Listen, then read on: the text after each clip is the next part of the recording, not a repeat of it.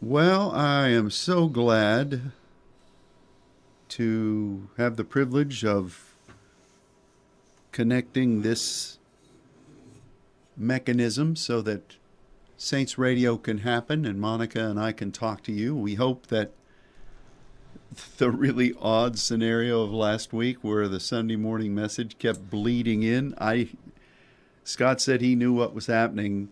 I don't have any idea. Well, actually, some of our listeners actually texted me and said it was good because they hadn't heard the Sunday morning message yet. Ah, well, maybe we just do that every week. So they got to hear high points of the Sunday morning message. Yeah, it could be like commercial breaks. It's called multitasking. Well, we hope that that's been rectified for the day. Well, yeah, and then the week before we actually didn't even weren't even Yeah, we had nothing. We had none. We had no, connection. So we just went down to the local bar that day and Sat on the stool. had mint juleps. Anyway, it's good to be able to reach out and to say howdy do to all of you folks. God is certainly doing a lot of things in conjunction with his saints right now. Lots of, I wouldn't even, they're revelation, but it's not like the stuff we used to get. It's like the stuff we used to get was powerful, but those things were just almost like God training us. Okay, you feel the inclination to be on your face. Why? Oh, here it is in the scripture. All right, and this is what this does. Okay, and this is what this does. You're praying in lots of different languages. Where is that? Okay, here it is. What's the definition? This is it. This is what happens when you pray that way. Okay.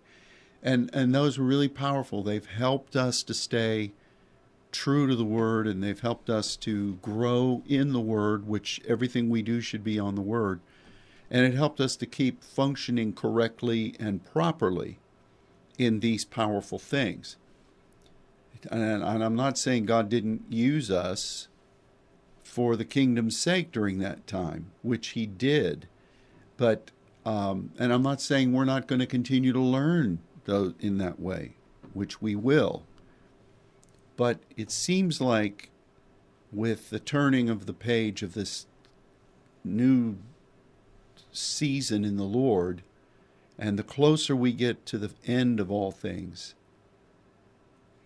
God is pulling on all of those things that we've learned, and we should know them, and he is actually using multiple dimensions of training in the midst of some of the things that are the PowerPoints of the throne, which, what we've talked about in the past.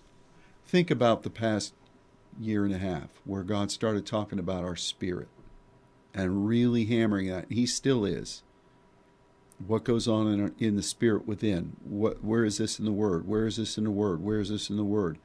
Which is essential, because out of that place flows rivers of living water. So then he starts talking to us about the river, and now he starts talking about the trees in ways that we've not seen. And you add that to the fact that the things that I kind of stumblingly, that's not even a word, Pastor, that's not a word. Who really talks like that? Oh, some very dear stickler for the rules that used to be here. The things that I brought this weekend about what they've studied about the rainforest, science has only discovered that in the past couple of years or less, and they're still studying. So it's like nature proclaims the glory of God. God is showing us. He didn't tell us, okay, I want you to study about the sequences of the river and gaining authority, because I'm going to show you something about the trees. That's not what he did. But these things are really the essence of end time warfare to me. I was talking about with Luke and Sylvie earlier when Jesus talked about the taking of strongholds, and when he talked about when an unclean spirit goes out of a person. He goes through what? Dry places. And then he comes back to see if the place is still clean, unoccupied, see if it's functioning, and seeing if there is a flow going on there. Clean, filled, garnished. But that's really what it is. So this is the essence, the river that comes from the throne of God and the tree of life. This is the essence of what our relationship is with God, and it's the key to end time battle. It really is. Yeah. Not to simplify any of this, because none of this is really simple, but when I think about just the latest pursuit of his presence, Yeah. which has been, we've been pursuing his presence for our whole lives, but since the Lord changed us and we began to seek his ways and his mind, his heart, and to walk in it. But this last, about a year, when we really began to focus on welcoming his presence and pursuing that presence, I don't know. For me, this is his presence. Because in him are all these things. In him are everything that not only we are, who we are in him, our spirit, how we've been called to function in the midst of that with him, but also just the burden of his heart to restore the earth, which involves warfare. And it's amazing to me. It's amazing. It's also amazing to me that he began, it's like he manifested the river here in a new way before he gave us the understanding of what we were stepping into. True, yeah. And we had to step into that, not having this new revelation. We had to step into that and apply that measure of his river by faith in a way that was really very powerful here in this house, and I'm assuming that it's happened throughout the houses throughout the earth.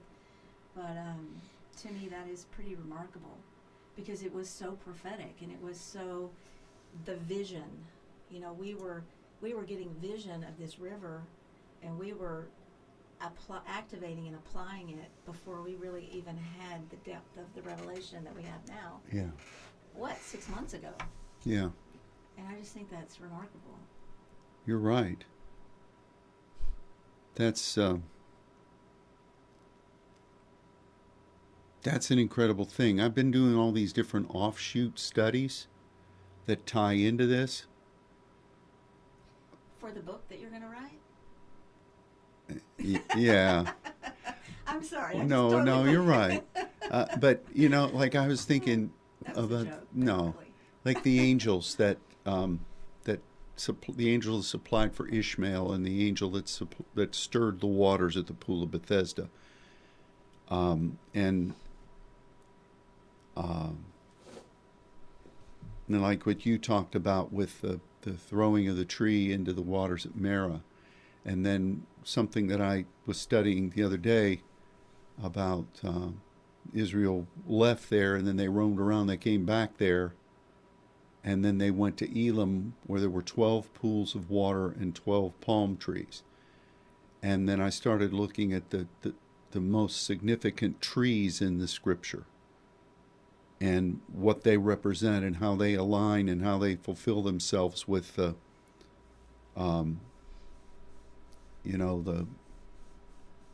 ways of the Spirit of God.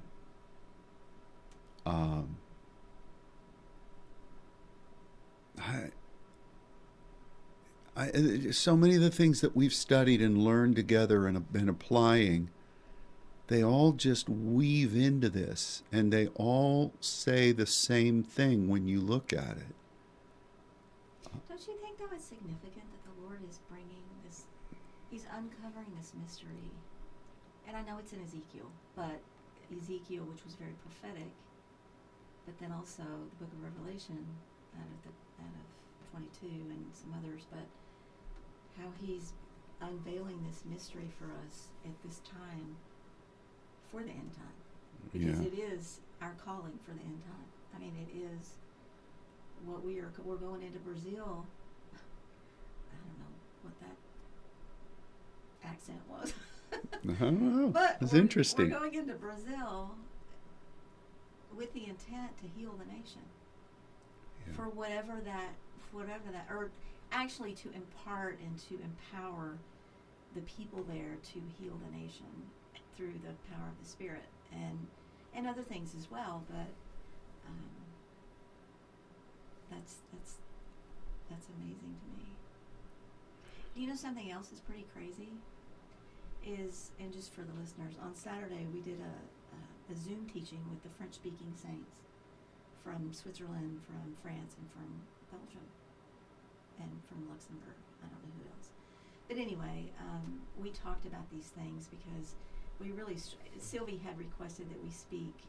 Gosh, she requested this 3 months ago. Yeah. That we speak this session on the healing of the nations. And really, us not knowing that we were going to be so deep in this study at this point. So that was prophetic all on its own. But the Lord uses her, and he uses our French-speaking saints in a way that really opens up in almost like the teacher-seer capacity. Anyway, so we had this teaching on Saturday, and it was pretty remarkable. But one of the things that we talked about was when the Lord directed Moses to take the tree and put it in the water, throw it in the water, to turn the bitter waters into sweet. And later that afternoon, I have an acquaintance that his name is Rabbi Jason. I don't know if you've ever heard of him, but he's a rabbi. He's a born again. He's a rabbi.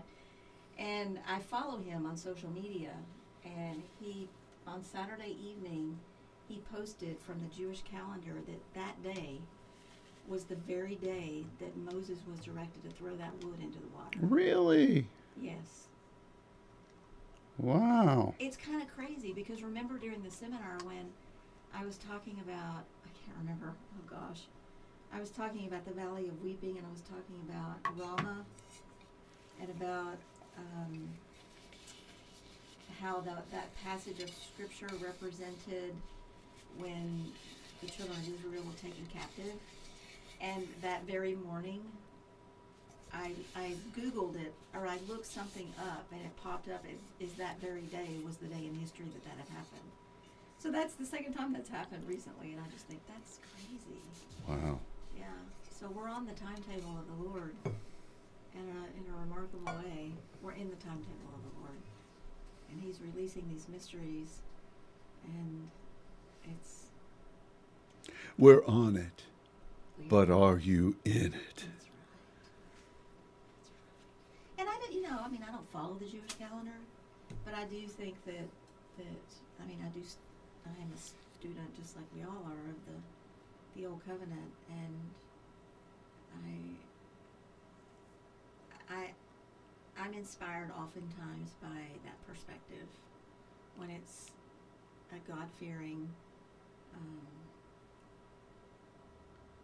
you know what I'm saying? Well, there's so many weird things. It's not weird.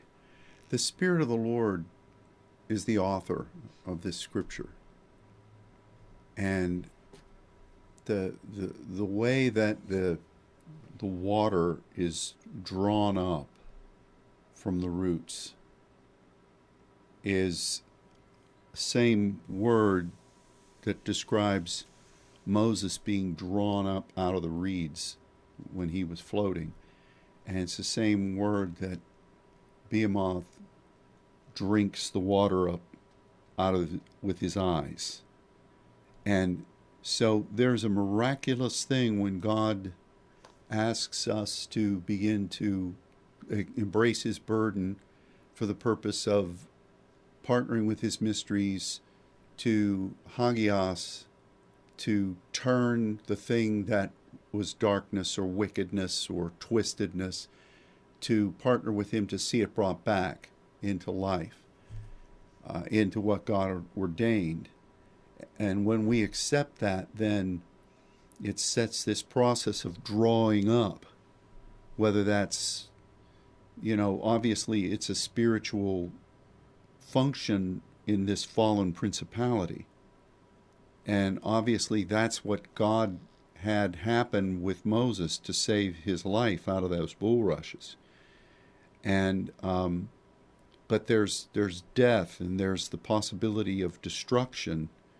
And even when that process begins, it's in what we would call the winter, the beginning of the season, where everything's dead. Everything's dead. But the beginning point begins when you focus on the things that are dead and believe for life. And, the hand, the palm of the hand, is symbolizing winter and storm and that point of death. And even what Eve said to the serpent, we're not supposed to eat of that fruit or not to touch the palm of the hand, the cup. We not to touch that, which is more of an operative partnership. So she's talking about the end result with the fruit and the beginning point with the cup. And so I just think this is such, there's so many extrapolations out from Scripture just by recognizing this is what's going on, because you see bits and pieces of it everywhere where God does some measure of deliverance, where God does some measure of healing. Now, I don't know. I've been looking, and I gotta find it. When that guy told Jesus at the pool, an angel comes and troubles the water. There's some deeper measure of what that means, because Jesus did not contest that. I think there's a point for us to understand of generating the miraculous on a personal basis through this river. So the leaves heal the nations, but the river changes everything. And really, and you think about Christ crucified, the stake of ownership was the payment for the histemes, but the tree itself was that same word tree, and the tree of life, only used for the cross and for the tree of life. Jesus not only paid for the histeme, but he made possible this process for us as trees in that. And but to me, this is magnificent for God to show us this. I'm not discounting that. And our obedience is going to generate things that need to be done in the kingdom. But there is a factor of drawing out. There is a factor of deliverance. There's a factor of healing. There's a factor of generating that rophe on a personal basis that I believe God's got to show us. We see it. There's a principle in the spirit realm with Behemoth and drawing up with his perception of the ways of the river with his eyes, drawing it up. That suction, where it's accessing, is a key to spiritual warfare. It's a key to healing. It's a key to changing scenarios in a geographical way. It's a key to generating the seasons of the Lord and generating an intercessory atmosphere with the convection, because that only happens because the trees do this. It's the Sha'al, the former and the latter rain. Ask of me, and I will give that to you. It's that twofold thing. We're understanding this deuterium, that heavy water at the beginning of the cycle, but then the the oceans contribute, which the oceans and the seas are mankind. They only generate 20% in the Congo and 40% in the Amazon. So I don't know what that means. I mean, but it's still a hefty percentage split. And maybe it's more equal. Maybe it's somewhere in the middle. Maybe it's 75%, and their equations, which they're just studying now, are just a little bit off one way or another. I would imagine that they're both constant. I would imagine that they're both at 75%. But then you look at the parable of the sower, and 75% of the first part of the process ends up not really where you need it to be, but the 25% at the end is fruitful. So if it's a 75% ratio, both the rainforests in Africa and in South America, I'm sure that they would find the same thing in the Chinese rainforest, but you can't get in there. Maybe the Chinese will flow one of their spy weather balloons over there and tell us. I'm going off on this, but I think that there are so many factors to this, but it all comes out of that river of life. Here's another weird thing I was thinking about, and I think this makes a whole lot of sense. In Ezekiel, we know that this river emerges from under the threshold of the temple. But in Revelation 22, it emerges from the throne. So I'm saying that before the fall, the throne, the altar of incense, and then there would be a staging area where the temple currently is. And I think that perhaps the enemy, being Hillel, would mobilize out of that place. I don't know that. I remember one time when we were in prayer, it's the morning. I was up in the balcony. Paul was somewhere else in the balcony. That's all I remember. But I would more remember what God told me. I looked and I saw that I was looking straight on at the temple. And an angel said, the enemy is going to detest this work because you're doing what he used to do. And I was looking at the temple. So when the kingdoms of this world become the kingdoms of our God, then the temple is no more. It's gone. And then the proper flow of the river is readily seen from the throne. And that staging area that we're partnering with God in now as a temple and as a tabernacle to set these up throughout the earth, where when you go in there, you see people proskuneoing, you see the plagues coming out. It is a warfare headquarters. You see the vision of the globe. You see all those things looking out over the nation. All of that will be brought back into its proper flow. No pun intended with a river. But all of these things make really significant sense. And everybody that's focusing on, temple realities, you have to realize that he is our temple. But the river, that's what the enemy corrupted. That's what the serpent tempted with. That's interesting. So, could it be that when the woman with the issue of blood reached out and touched the hem of his garment, could that be a demonstration of that? To draw that point of function from his identity and to bring healing? Yeah, and in addition, she had been flowing, but flowing in a wrong way, flowing in a pathway to death. She was effusing blood. And then when function came through touching and drawing from, then the proper flow was restored. probably the proper flow within her body. Perhaps, we don't know how old this woman was. Perhaps her reproductive system was then rekindled. So yeah, I think so. I mean, you just think about the image. I've always thought the image would be she somehow had to get through the crowd, but I would think that the hem of his garment was close to the ground.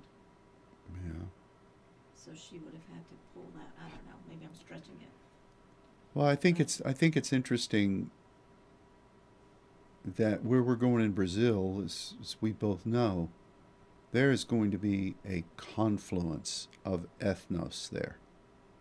You're going to have people from Africa, various points of Europe, from all kinds of different ancient tribes from South America. You're going to have people from here with whatever roots we have. And there's going to be a gathering of the ethnos, which is going to be really amazing. I don't know how many ethnos varieties will be there. Several dozen, probably. So what better point of the Father being able to release?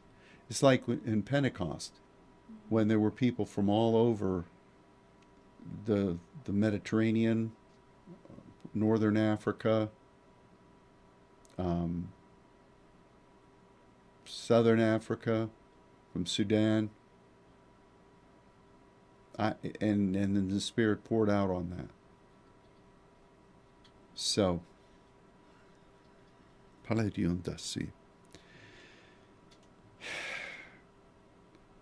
so we really need to recognize this moment, saints, and take responsibility for it and pray. And speaking of that, this coming Sunday, we are going to be initiating 7 weeks of prayer for the Brazilian campaign, but then certainly a few weeks after that, in a different vein, for the Western Europe in France. But we'll be sending out on Sunday some kind of a document for the saints that will chart what we're going to do each week. We'll find some way to communicate this. Maybe, I don't know, probably mention it on Sunday where it's initiated each week. This is what we're doing this week.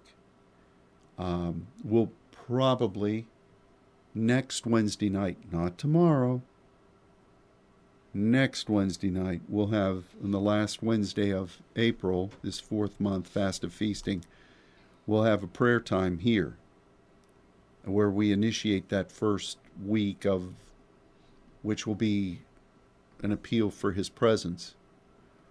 So we'll send that out to the network, and we would wholeheartedly invite and respectfully invite all of you to participate in that week to week, because we need to really cover this thing. It's not just for this meeting, it's a series of meetings, but for the theater of battle, and God ordaining this. And I was looking at the thing the other day, and I recognized that it was aligned in conjunction with the 7 spirits. Of course it was. And I didn't write that with that intent. Maybe we're just thinking that way now. Hopefully, maybe the Spirit just directed that. You're right. But, we're not listing, we're not listing them, but we're going to be talking about what we're believing for in each of those weeks.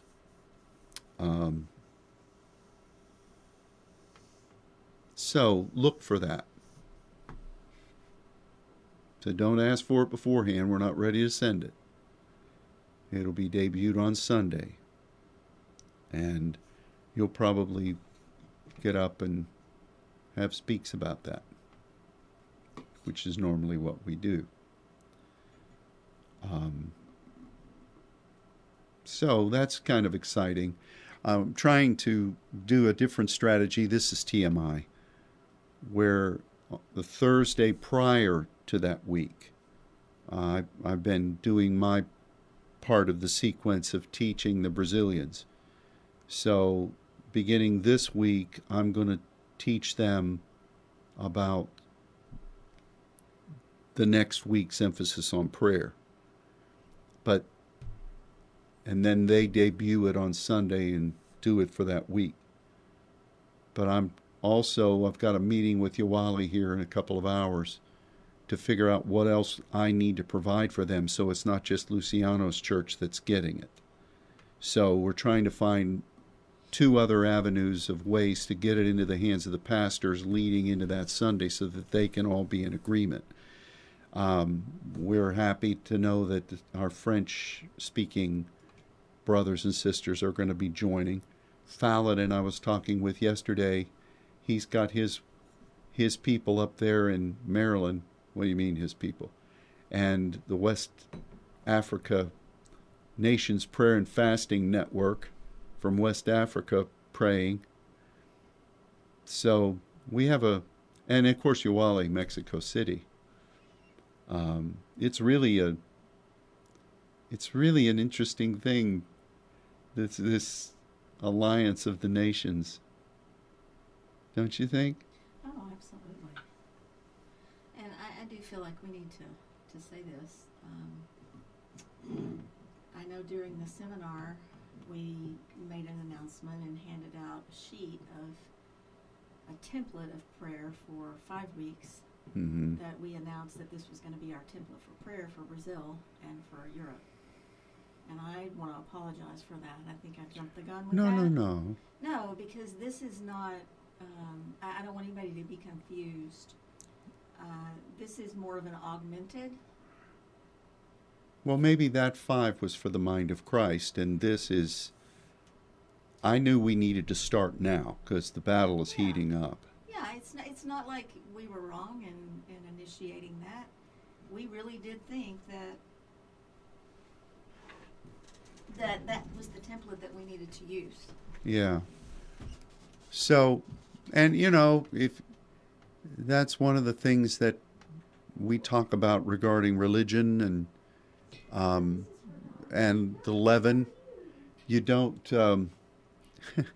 you leave the leaven from the past victories, and you embrace new things in the Lord. So anyway,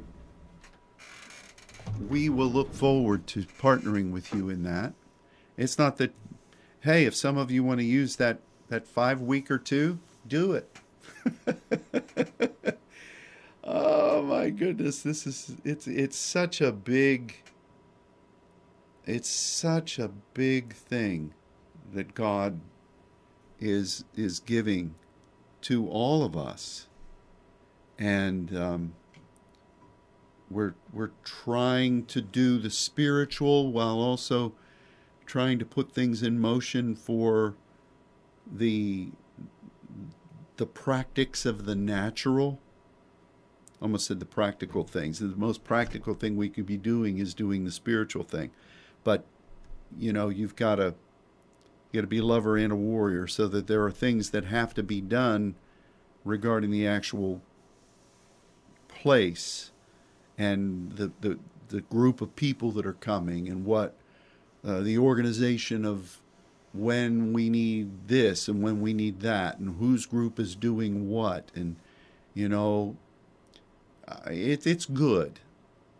And then throw in the mix, I have a couple of weddings, one that just finished and another one that is coming up just in a couple of weeks that I've heard about. But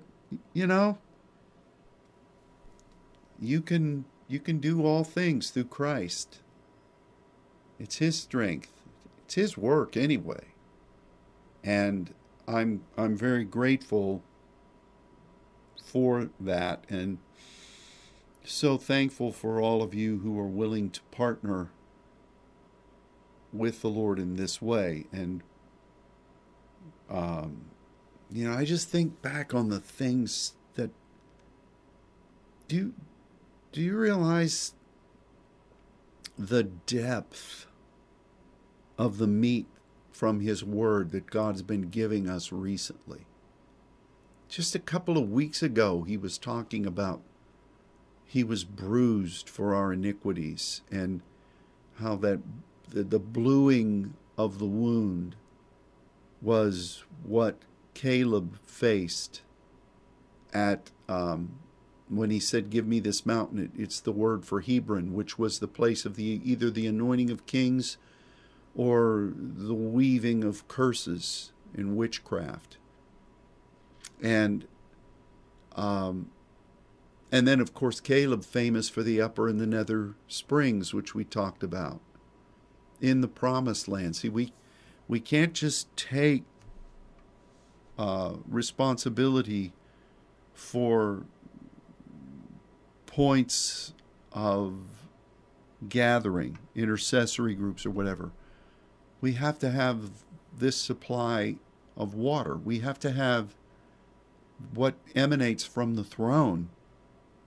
And of all the things that the enemy could have fought over with Eve, all the things that he could have focused his attack on, for him to choose that tree is really unique. Don't you think?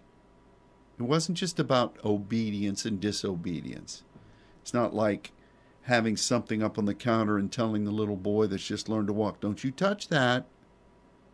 It wasn't that. It wasn't that. It was the operative principle of how the enemy misused that tree, and how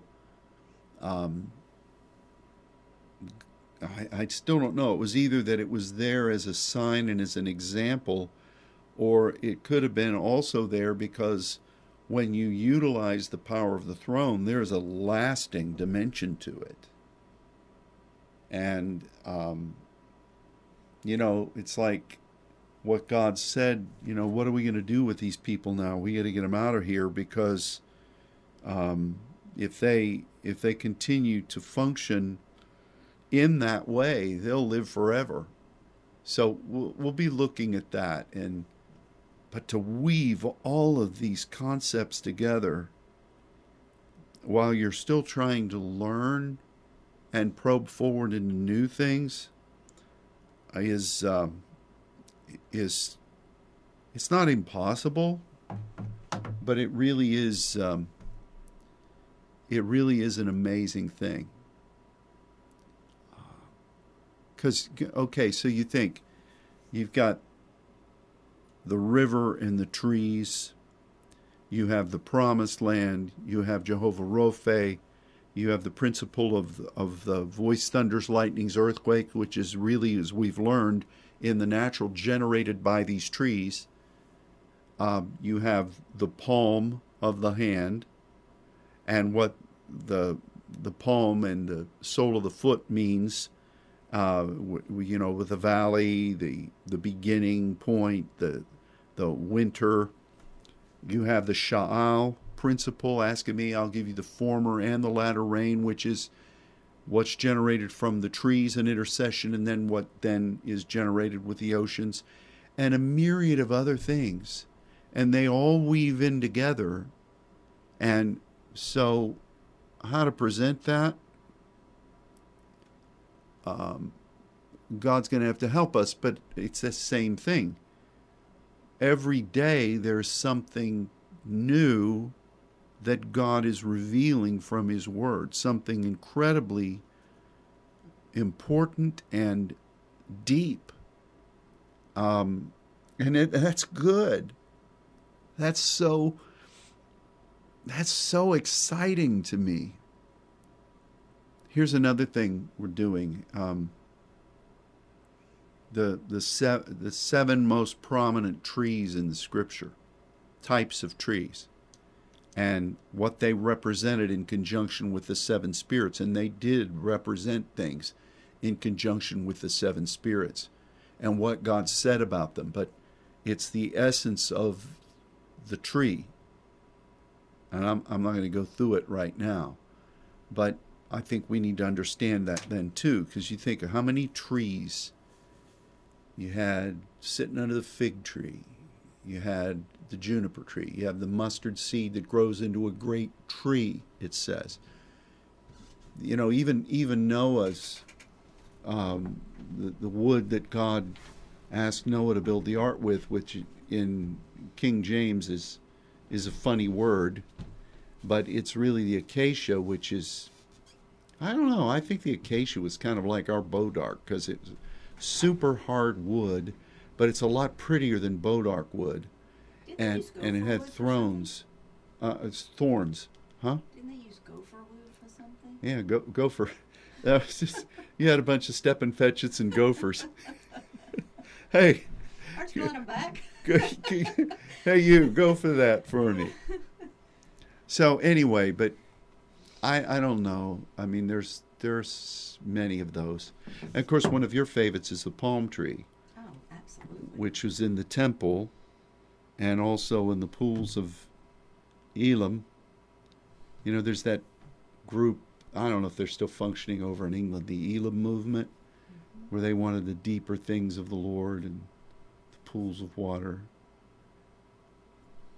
You know, I don't want to get too far off in those things, because you can lose yourself in these extrapolations, and God's showing us new things that are, and He's not wasting any time doing it. I'm so grateful to the Father, and I ask that He'll help us.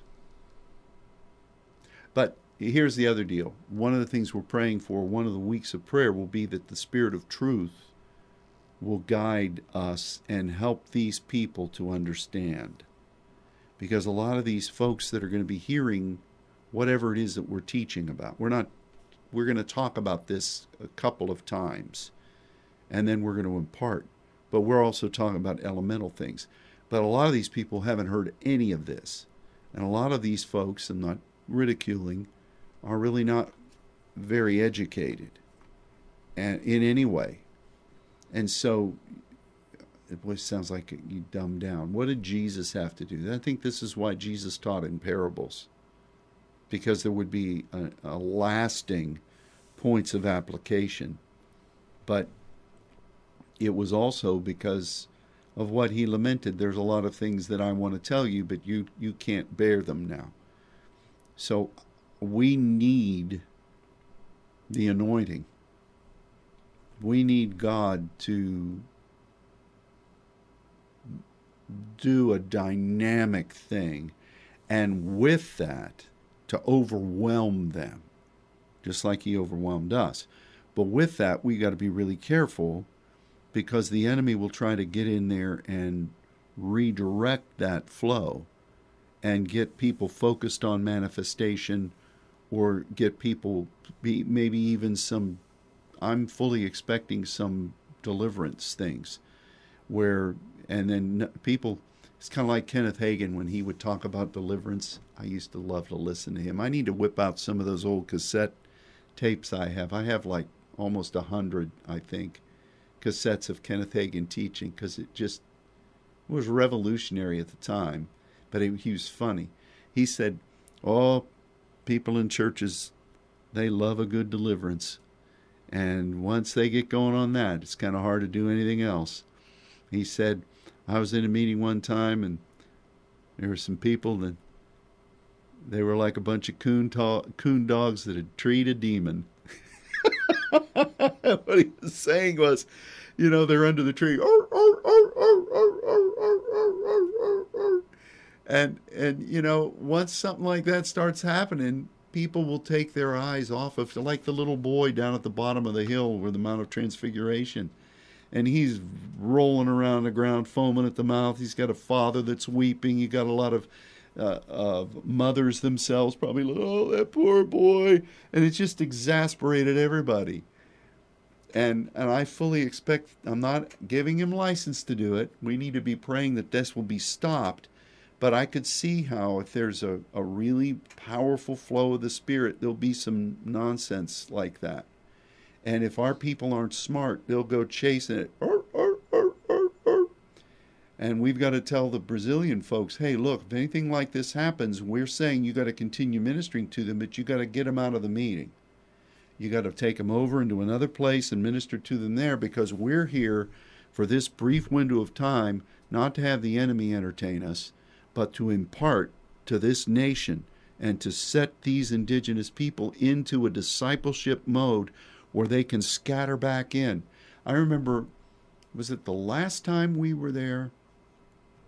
We had this pastors kind of a gathering, and we had people from Venezuela, from Colombia, from Uruguay, from Peru, from Chile, from Argentina, and there were just people from everywhere that were there in that meeting. Pastors saying, will you come? Will you come?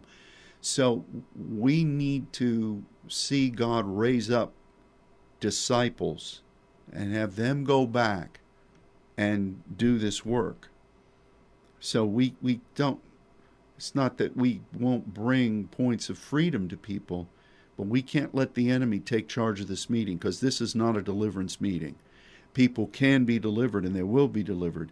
We've got to stay on focus. It's like when Jesus sees tumult and he commands the devil to be quiet.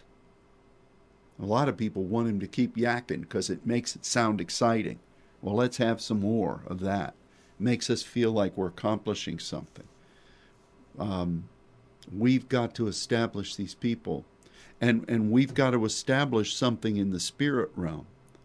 And I wonder about this, because that first prayer time, the last time we went down there, what gathering of that, what I said, I may have been limiting it, but there were 5 major components, armies of the angels of the Lord, that were there, 5 of them, and I could see where they were posted all through the southern part of our country, through Mexico, through Central America and South America.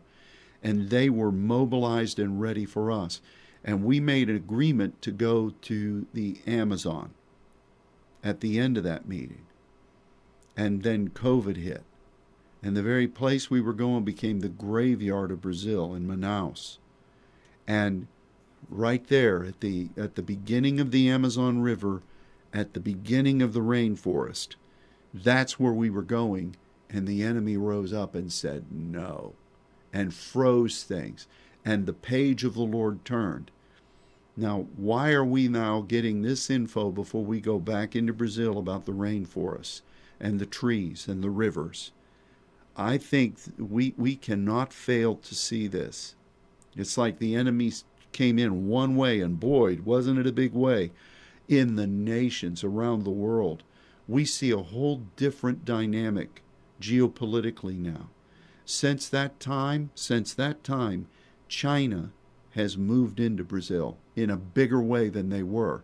Now they have eliminated the dollar as the base currency, and they're dealing directly with China. And you want to talk about the time being short for that nation and for South America? Look,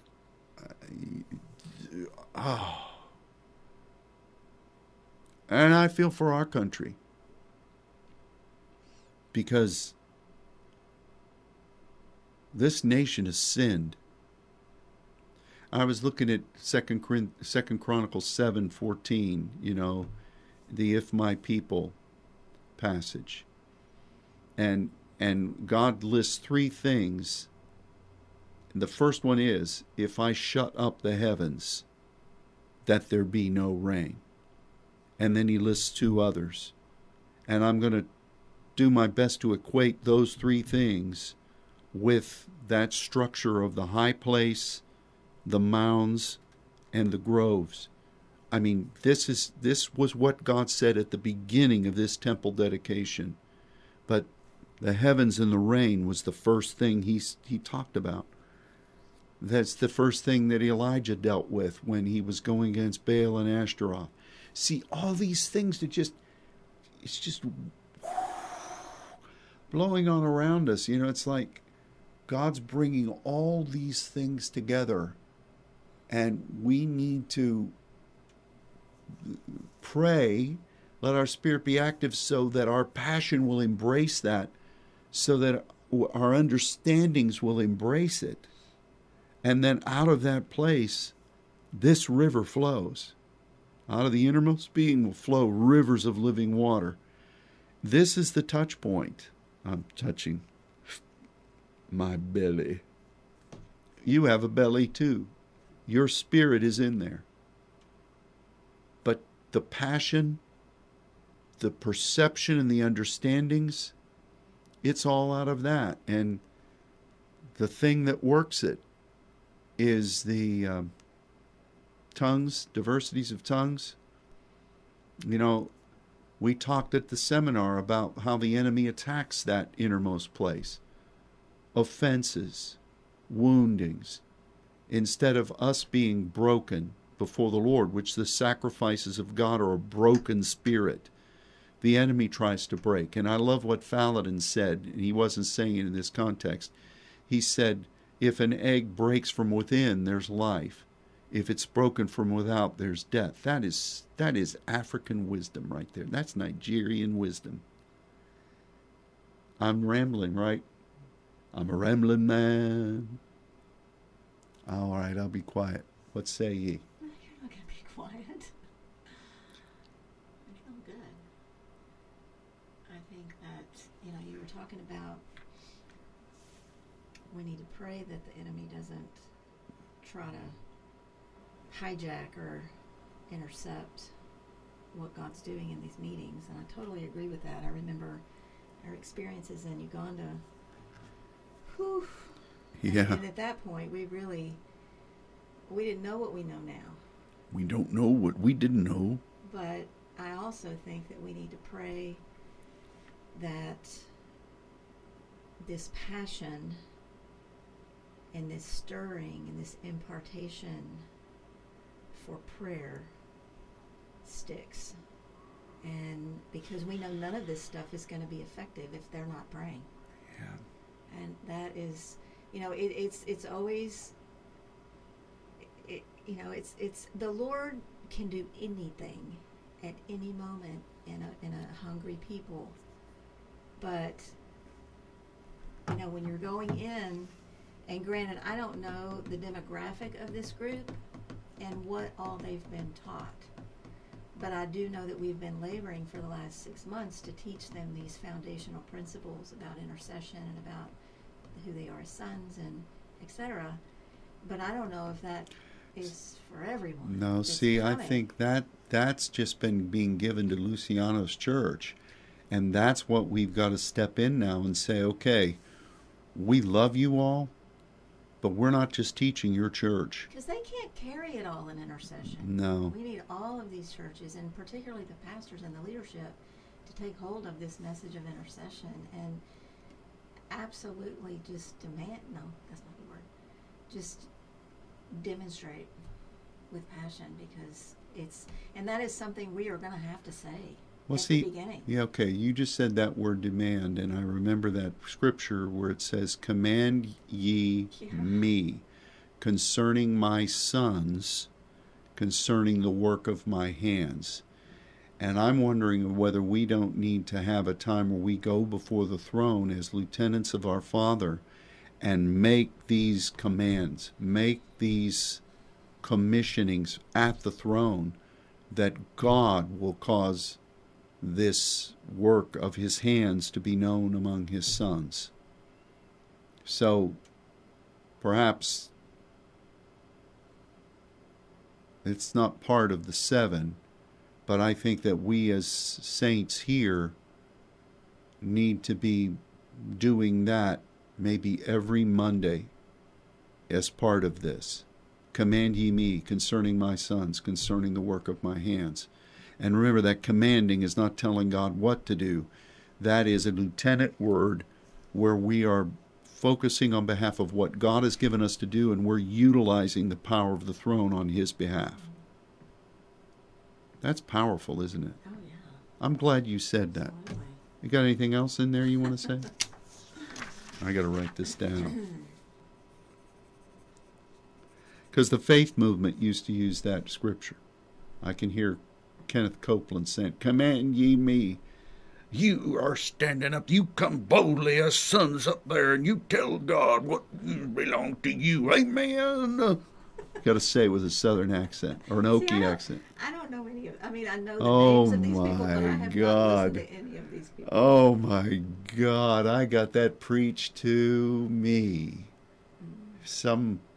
I won't. Well, that's the difference between your Assembly of God upbringing and my Baptist upbringing. Well, but see, this happened in the late 70s and early 80s. You know, we had people that would go to the big faith convention over in Fort Worth, and they'd come back here telling me, "Oh, you know," I won't say who, because you would know them.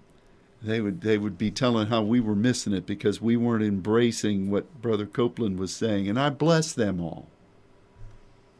I bless it all. But this verse is not us telling God what to do. This verse is us recognizing sonship and the work of the palms of God's hand, that He's entrusting to us, and on behalf of His throne, what He wants to do, we're commissioning that. It's not telling God, you know, Monica's Beamer is a couple of years old. We command you to get a new one. That would be nice, though, wouldn't it? Well, that is the ultimate measure of partnership. It really is. And the privilege that we have to partner with God, that He would even allow us to do that, is just remarkable. Yeah. And you know, you factor in the whole principle of Sha'al and the intimacy that comes through that, the relationship that is the foundation of Sha'al. What a privilege that we have to walk this and to be this with Him. Mm-hmm. And you know, it just, I marvel at people that just don't get it. I mean, I really do. I was doing a coaching call last week. I'm part of a prophetic group of women, and through one of the levels of prophetic training, I had written one of the teaching sessions on prayer, prophetic prayer. So they have me coach this one with the new students. And I was talking about prophetic intercession, and because they have not actually had the teaching of, you know, I don't know who's praying in the Spirit, who's praying in tongues, who's praying in, you know, I don't know those things because I'm here and they're there and I'm just not that connected. But anyway, so I'm talking to them about what it means to pray in spirit prophetically, and how, you know, supplication and prayer, and how you press into the heart of God and you draw from that the burden of His heart, and then you prophetically pray through that. What is the burden of His heart? And it was so interesting because we know that's true. We know that's what we do. But the first question that came forth was, it's not always about the burden. You know, God has victory in His heart too, was the comment that I got. And I thought, okay, they don't understand what burden is. You know, they immediately associated that with something negative. So I had to go in and explain, you know, in God's heart is restoration for His creation. And we were put on this earth to partner with Him in bringing forth that restoration, to turn things back to what their intended purpose was. But it was more about declaring declaring, which we do, but declaring the fulfillment and the victory of it without the supplication is what I'm trying to say. And it's that I'm not saying anything. I'm not criticizing. I'm just saying they want to come from the viewpoint of being the overcomer without overcoming anything. See, that's the prophetic mindset. Yeah. Is I'm going to be a voice, but you can't do it without the supplication part. So how do you know what you're prophesying? Yeah. If you're not in His heart and you're not gleaning what that burden is. I mean, I've never looked at God's burden as something negative. To me, it's always been something, this is what He intends to do, no matter what it is. It's what is on His heart to accomplish in and through us as partners, right?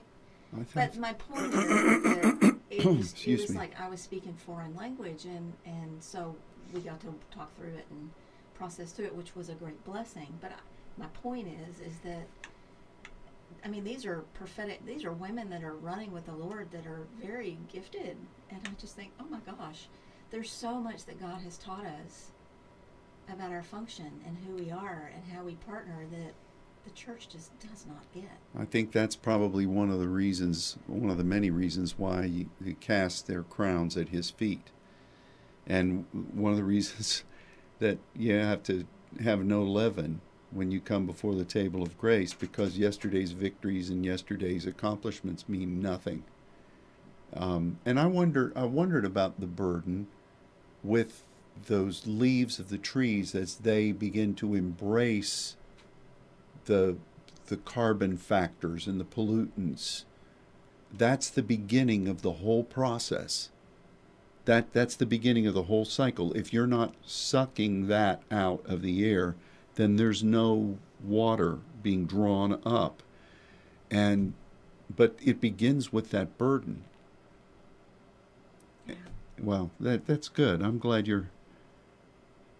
But see, we would encounter, like in France, and even when that really weird trip I took to Argentina, where we were around all these prophets, or even when, I'm not talking about your people, I'm talking about the big well-known prophetic icons.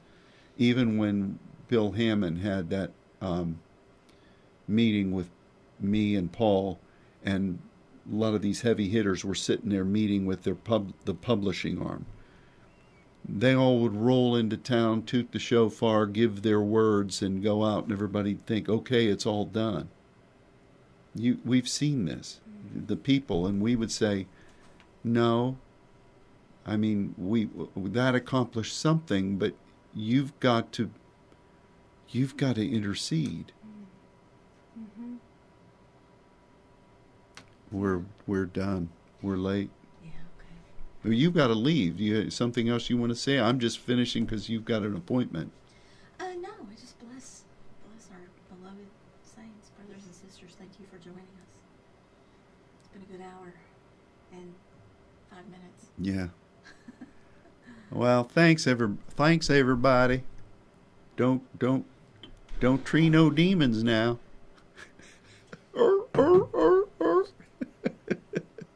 I'd sooner hear a donkey bray at midnight in a tin barn. That was another one of his phrases.